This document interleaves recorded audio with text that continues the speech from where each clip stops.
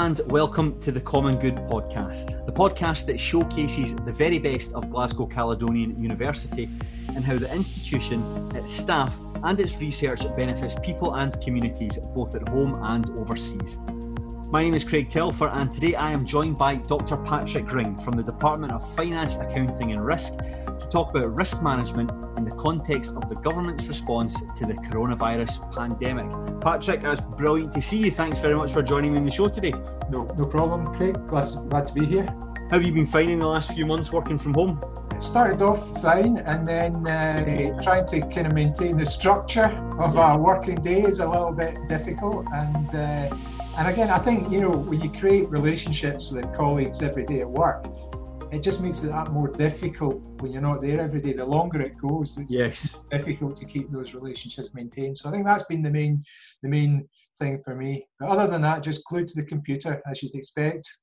Patrick, I'm going to start with quite a big question, quite an obvious question, but what do we mean by the term risk management? What is it? Well, that's the thing that students ask me a lot of the time there. Craig. I mean, basically, if you think there's risks in whatever we do, any aspect of life. So risk management really gives you a discipline, a means of teasing that out and dealing with those risks. So, you start off identifying, if you're a business and you want to do something, identify what the risks are of doing something. Then think, well, can I avoid those risks? If I can't, then you assess what the risks are and how you might try and reduce or mitigate them. If you can't reduce and mitigate them, then you may just have to accept them. So then you do that, you put procedures in place to try and cope with them, and then you monitor it from there. If things don't go quite well in terms of managing things and there's problems that arise, you learn from that. You rejig your risk assessment processes. So it's about planning and preparing, it's about responding to the risks as they arise, and it's about learning from it. So it's a continual cycle in terms of that risk management. So you came to the university to study risk management. What sort of industries would you be going into when you graduate? Everything, Craig. Everything from private sector to local authorities, health. An obvious example in the last couple of days, we've got graduates who are working with Railtrack. Oh, right, okay. So we've seen that up at Stonehaven. Yeah. So you've got that. You've got people who go and work in financial services, kind of managing the risks in relation to that. So it's a discipline, and it's becoming increasingly recognised as a profession in itself. And I think most large businesses you'll find will have a risk manager or indeed a risk management department, and that's what it's all about: identifying the risks, managing those, and helping clear it up if something happens that was unexpected. This leads me perfectly on to my next question. We know what risk management is now. How do we apply risk management to the recent coronavirus pandemic? Well, I think it's very much the way I outlined. I mean, obviously, we realised there was a potential risk of a pandemic. So from a risk management perspective, governments and international bodies are looking at and assessing that risk, planning for it. How can we avoid it?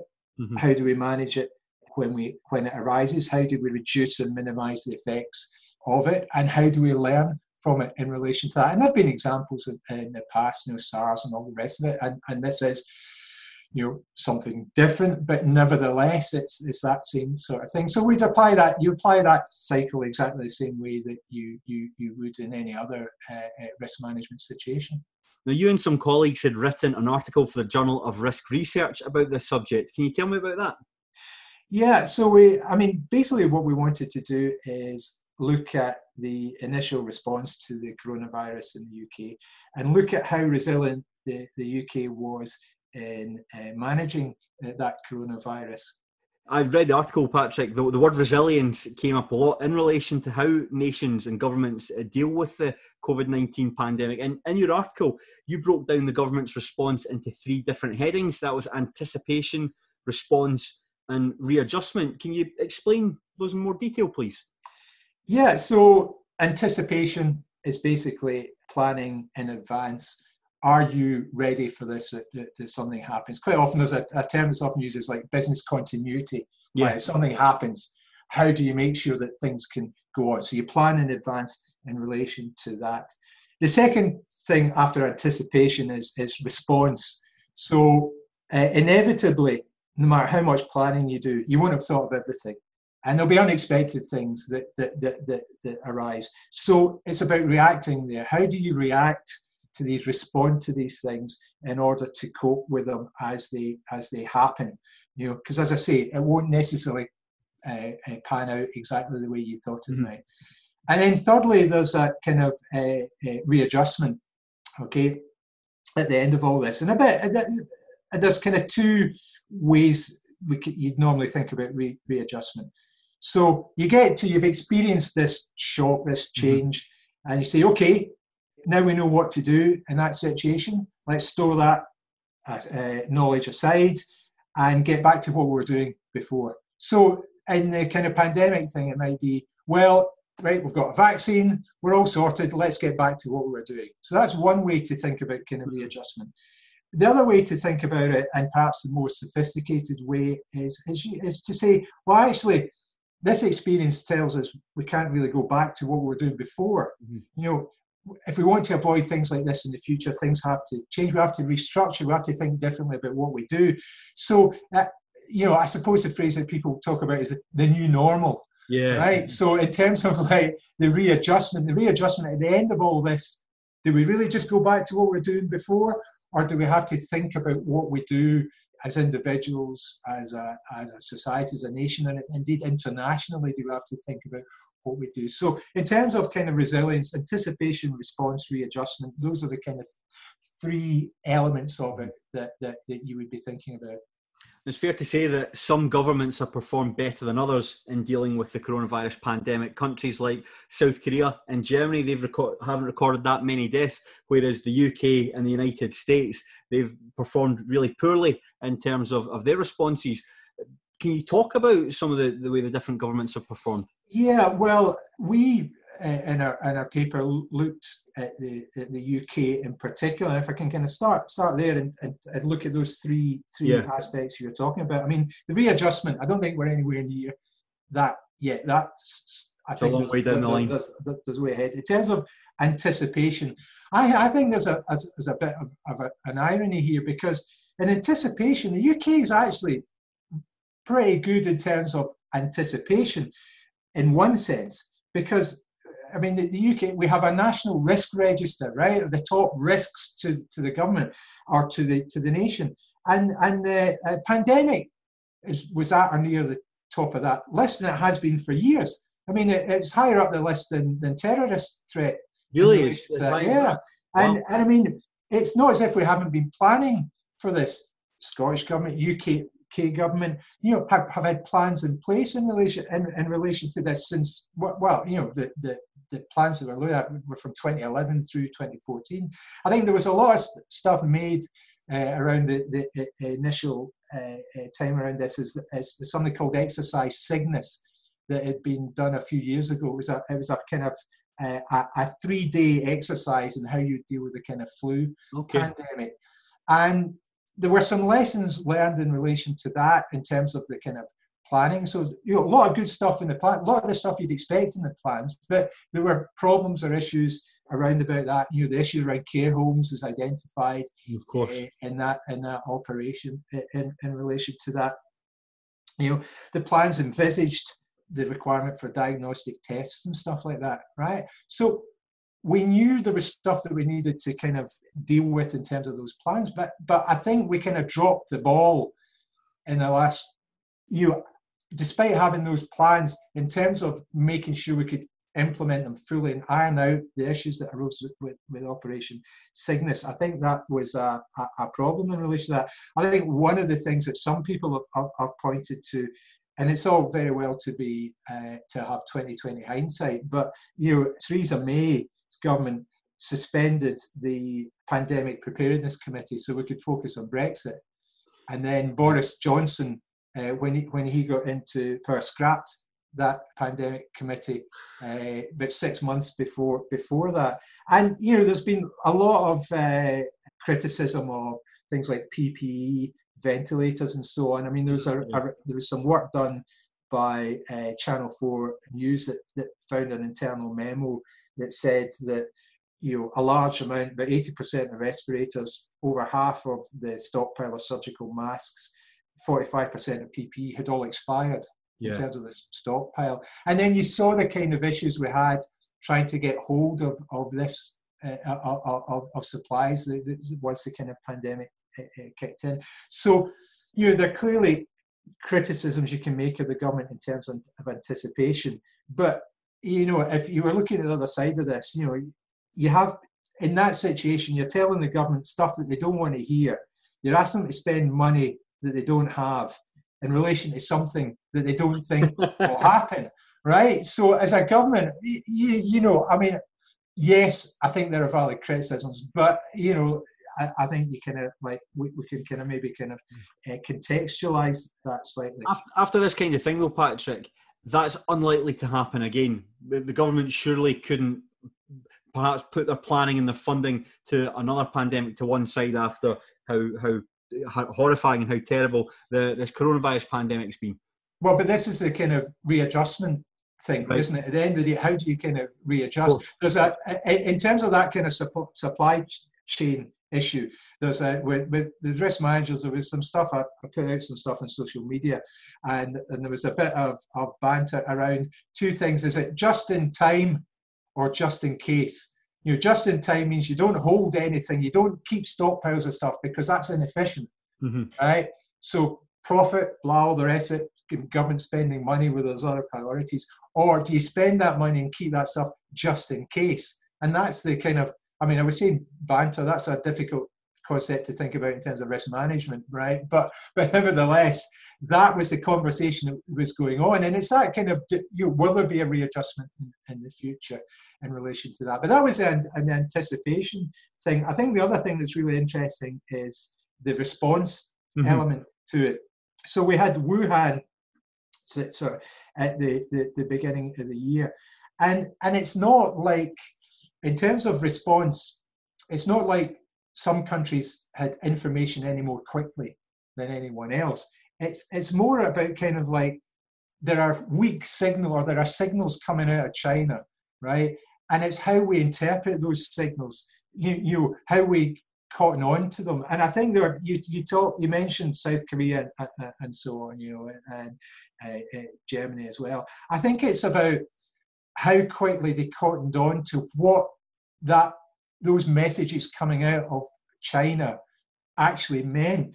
Even Italy, you had all that stuff happening in Italy, and and if you look at some of the reportages going on in relation to that, you see people in Italy saying, why on earth weren't other countries doing more? When they saw what was happening to us, did they not kind of think about that?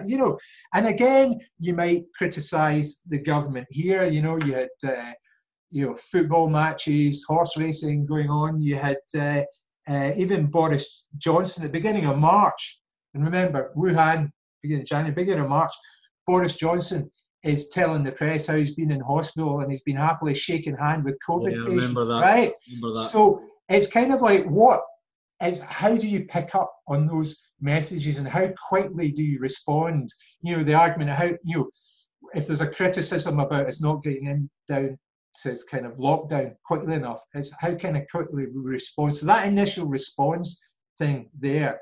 And then I think maybe the other thing that's brought up a kind of lot of interest is kind of like what's been done since then. You've had furlough schemes and something, some really good things put in place in relation to that, but you get track and trace. Testing is still an issue in relation to all of this. So in terms of kind of moving that response along, and again the kind of the messaging, there's been a big contrast between the messaging in Scotland compared to England and Wales and Boris Johnson. I think the Dominic Cummings issue has been a real black spot for the UK government in terms of undermining their message in terms of what they're asking the government to do. In fact, I saw something that said that there were a lot of people that were surprised that Dominic Cummings had kept his job, especially since in Tory governments you'd normally get fired immediately if they found out you went to Durham. But, but that's maybe that's an academic joke there. But there you go. But that's the. I think that the Cummings thing has been a real black spot in terms of the response. It's too early to look at the readjustment phase, Patrick, but is there any lessons that we can learn from this going forward? People talk about there having been a global pandemic.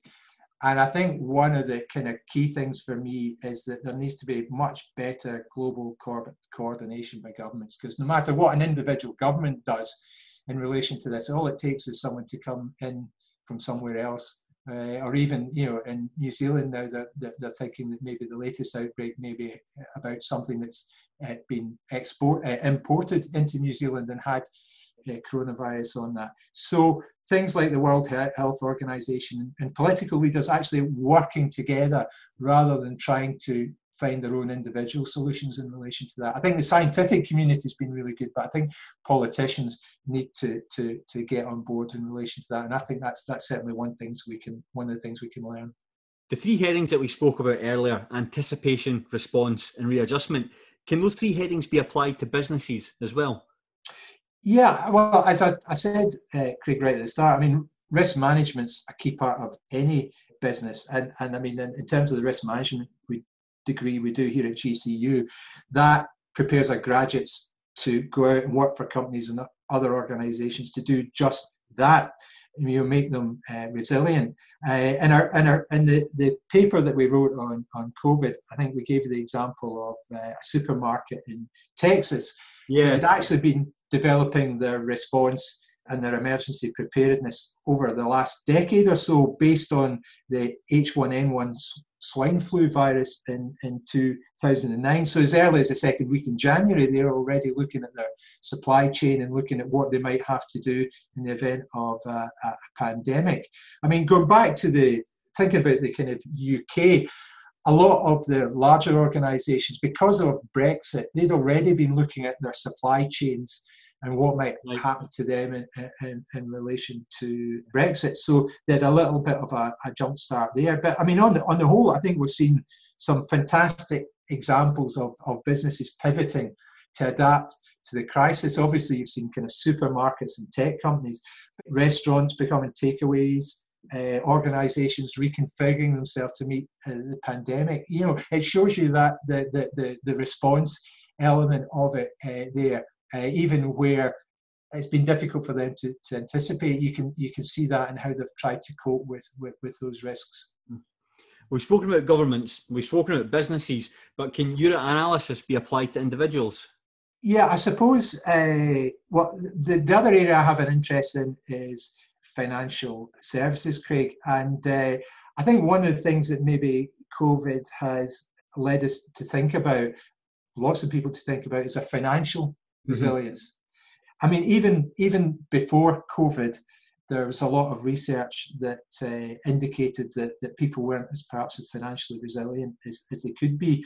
And when I talk about kind of financial resilience for individuals, there's lots of lessons, but there's kind of three things that are often talked about, right? And don't get too panicked if any of these apply to you, Craig, right? Okay. So about having an emergency fund of at least 3 months expenses, right? So you can imagine, so think about it in terms of current, people say if something happens unexpected, you lose your job or something like that, you're injured and you're self-employed or what have you, and you don't have insurance in relation to that. Having an emergency fund of at least 3 months expenses or wages is seen as kind of like helping in terms of resilience. I mean, I should say that there's about, research suggests that about 40% of UK households, and this is before COVID, couldn't last 3 months without their main. Yeah, 3 months sounds like a lot, particularly in even before the crisis. It sounds like a lot of money. Yeah.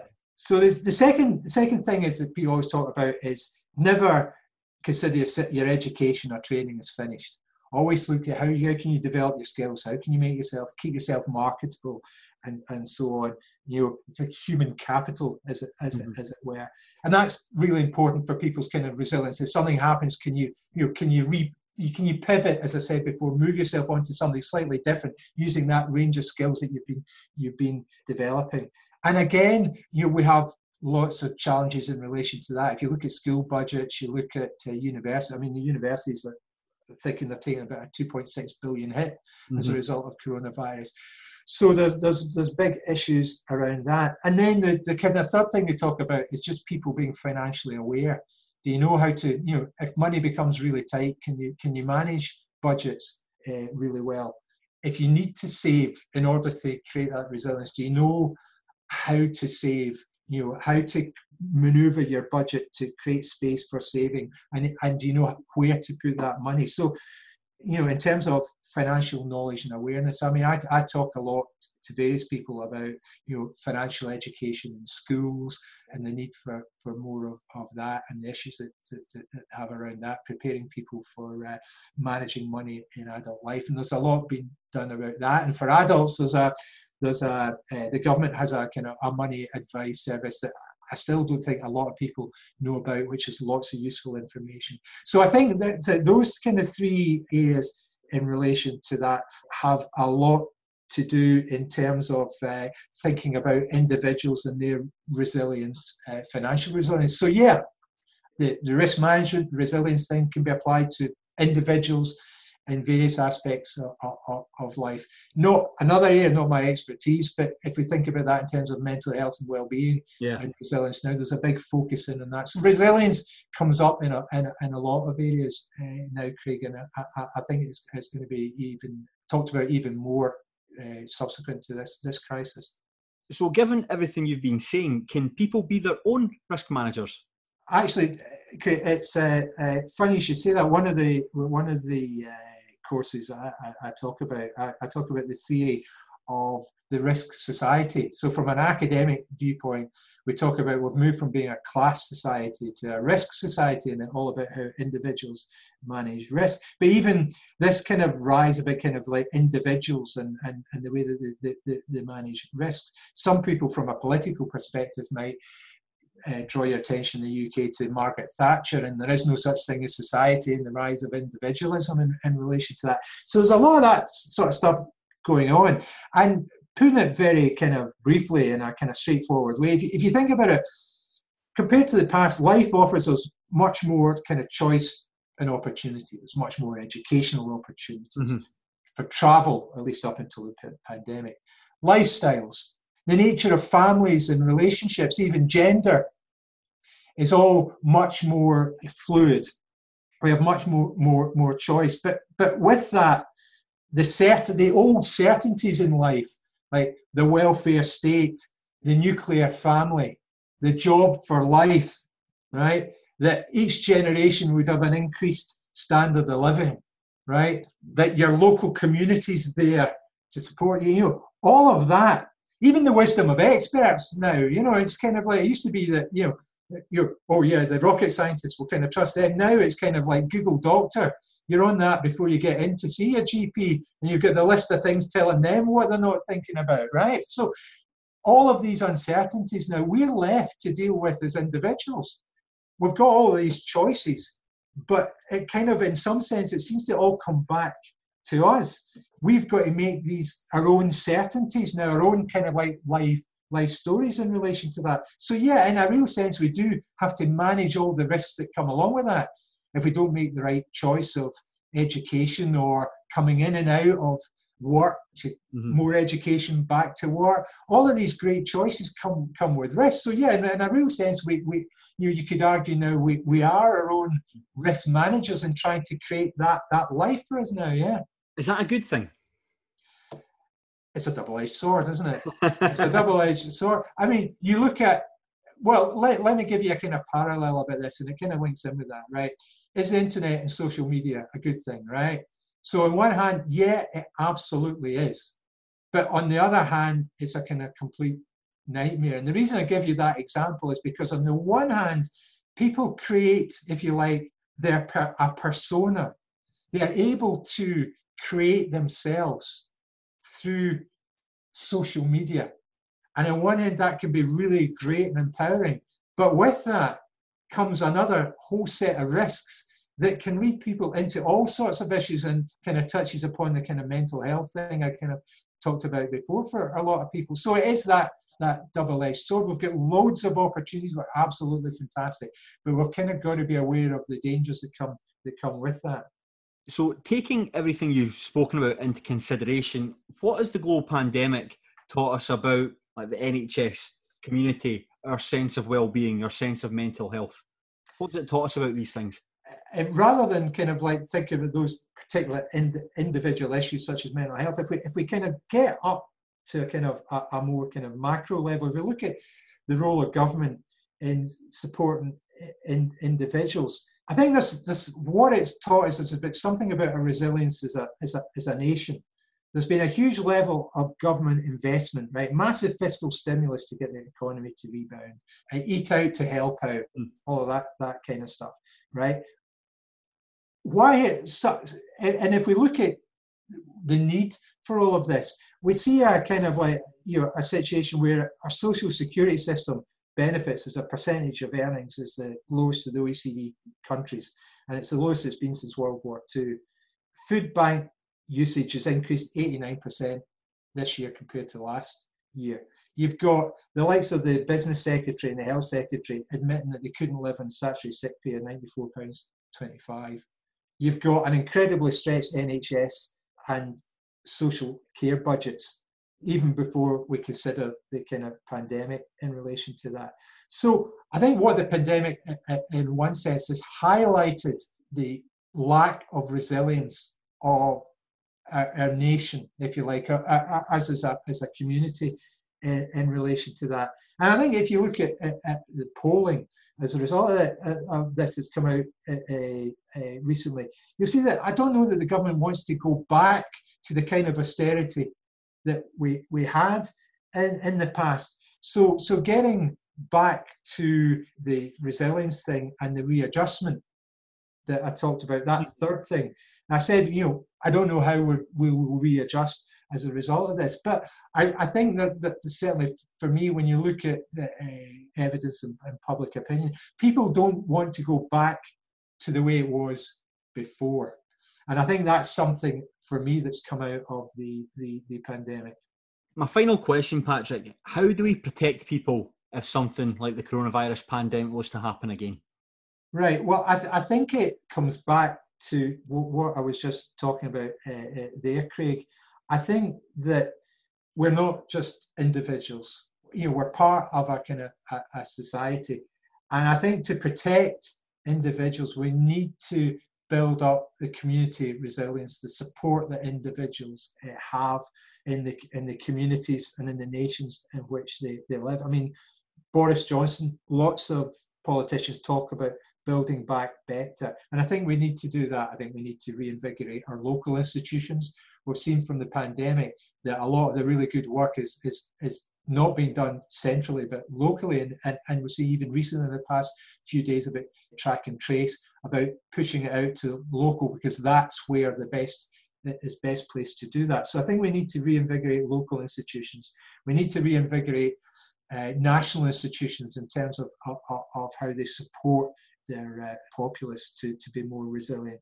I think, as I said before, it talks about we need to think about that at an international level as well. And I think the thing about building back better, Boris Johnson has talked about a new kind of like federal plan, you know, kind of in terms of reinvigorating the nation. And if we're going to invest, then one of the things, and it strikes me that this is even, you know, we're talking about kind of something like this happens again. One of the things that we need to do, and I think there's a good example from what's happened in the European Union, is if we're going to build back better, we need to think about the next potential big crisis. And that for me is global warming. You know, if you look at that and the issues around about that, so you talk about kind of like a green investment agenda. You know, in Europe, they talked about the European Green Deal investment plan. I think if we're going to think about constructive things we can do in investing going forward, then I think we need to think about that, investing in a greener economy. And with that, the skills that's needed, the jobs that will be needed, given the state we're in at the moment, the jobs that will be needed, the reskilling and so on. I think that's something that we can start doing now to if you like, build back better. Patrick, that was absolutely fantastic. I really learned a lot from talking to you, so thank you very much for your time. Really appreciate it. That's no problem, Craig. Nice speaking with you. I'd also like to thank everyone for listening to today's episode, and I hope you join us again soon when we'll be talking to another member of staff from Glasgow Caledonian University. In the meantime, please subscribe to this podcast via Apple Podcasts, Spotify, or wherever you're listening to us from, and make sure you give us a 5-star rating while you're at it. Until then, I've been Craig Telfer, and this has been the Common Good Podcast.